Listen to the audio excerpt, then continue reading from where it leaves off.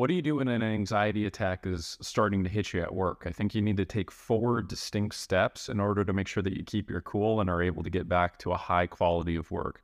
So the first thing they absolutely want to do is you need to create a change in your physiology. So one of the key phrases that I always teach my clients is physiology first, meaning that you cannot be simultaneously experiencing a high degree of anxiety while also at the same time be consistently, mindfully, and deeply breathing. It's just not the case. Out of any person I've ever worked with over the years, what is unique about their specific pattern of anxiety is most people either do one of two things. They're either hyperventilating, where they're breathing very quickly and very fully, but in a very fast manner, in which their body is not actually absorbing the oxygen. Or secondly, they're holding their breath up tight like this, taking very small breaths just at the top of their lungs, and they're breathing in a manner like this. And in that sense, they're still making sure that fresh oxygen is not flowing through their body. So the metaphor I always give people is, imagine if you were out in the middle of the sea and you're underwater and you're running out of O2. Of course, you're going to start to experience a sense of anxiety, that fight or flight neurological response. So the very first thing that you want to do is to break that physiological pattern that you're in right now that is going to keep you locked into a state of anxiety. So there's a very simple way to do this. The first thing that you want to do is you want to take 2 big, deep inhales and then exhales. So you just do it like this, where the inhale is in through the nose and you're filling your lungs entirely, and then you're exhaling by letting it fall out through the mouth. Then you would repeat that once more. Okay, now that's the second thing. And what you're going to want to make sure that you do is continue to breathe at that type of cadence. You don't necessarily have to do it through the nose and out through the mouth, but you want to try to make sure that you keep that breathing in a nice, normal pace. And here's the really key thing to understand. If you are breathing in a controlled, peaceful manner, truly, you cannot simultaneously be experiencing a panic attack. It's just not physiologically possible for your nervous system to get that overwhelmed. And what you'll notice is anytime you get close to an anxiety or panic attack, your breath is changing. So if you take control of that, you'll have control of the first major step, and you'll already be well on your way to making a radical change. Now, the second thing that you want to do is a little bit more nuanced. What you want to do here is you actually want to get curious about the state that you're in, about the reaction that you have. Because a phrase that I like to share with people is what you resist tends to persist. And this is very often what is at the heart of an anxiety reaction for people. They notice that they're having a sense of stress. They feel like they're about to lose it, and they try to push down that feeling. They try to say, no, don't feel that, don't let it happen.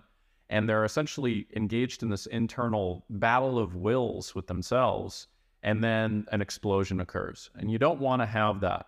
As crazy as it sounds, what you actually want to do is you want to, in a sense, get on the same side of the emotional reaction, where you're not necessarily making it immediately wrong. You're not necessarily just trying to push it down or ignore it or whatever, but you're instead saying, why is this here? Why would I be having this type of response? Because the reality is, anxiety is not something that's random. It's not something that is just a, eternal curse that is on you that is gonna happen consistently randomly. There is a way to understand it. There is a reason why the pattern is emerging. So there's a way to actually influence it, but in order to influence it, you have to stop opposing it and get curious about it. So you really want to ask yourself what is a part of step 3, which is, what would I have to believe in order to be responding this way? So I'll give you a very common example. A lot of people are having anxiety or panic attacks at work, and they may be, given a brand new project on top of 4 or 5 projects that they already have. And they may be given a brand new deadline that coincides with a number of other deadlines that they have. And so all of a sudden anxiety rises very quickly, or they may even go into a full-blown anxiety attack. So first thing is you want to calm your breath, okay, through the method I showed you. You then want to say, okay, hold on a second. Let me just pause. look, this anxiety that emerged here, let me not fight it. Let me just, let me just ask, what would I have to believe in order to be responding in such a powerful way? Because what I want you to get is that you are always responding emotionally to what you are making things mean, even if the meaning is something implicit that you don't yet consciously know you're applying to the situation.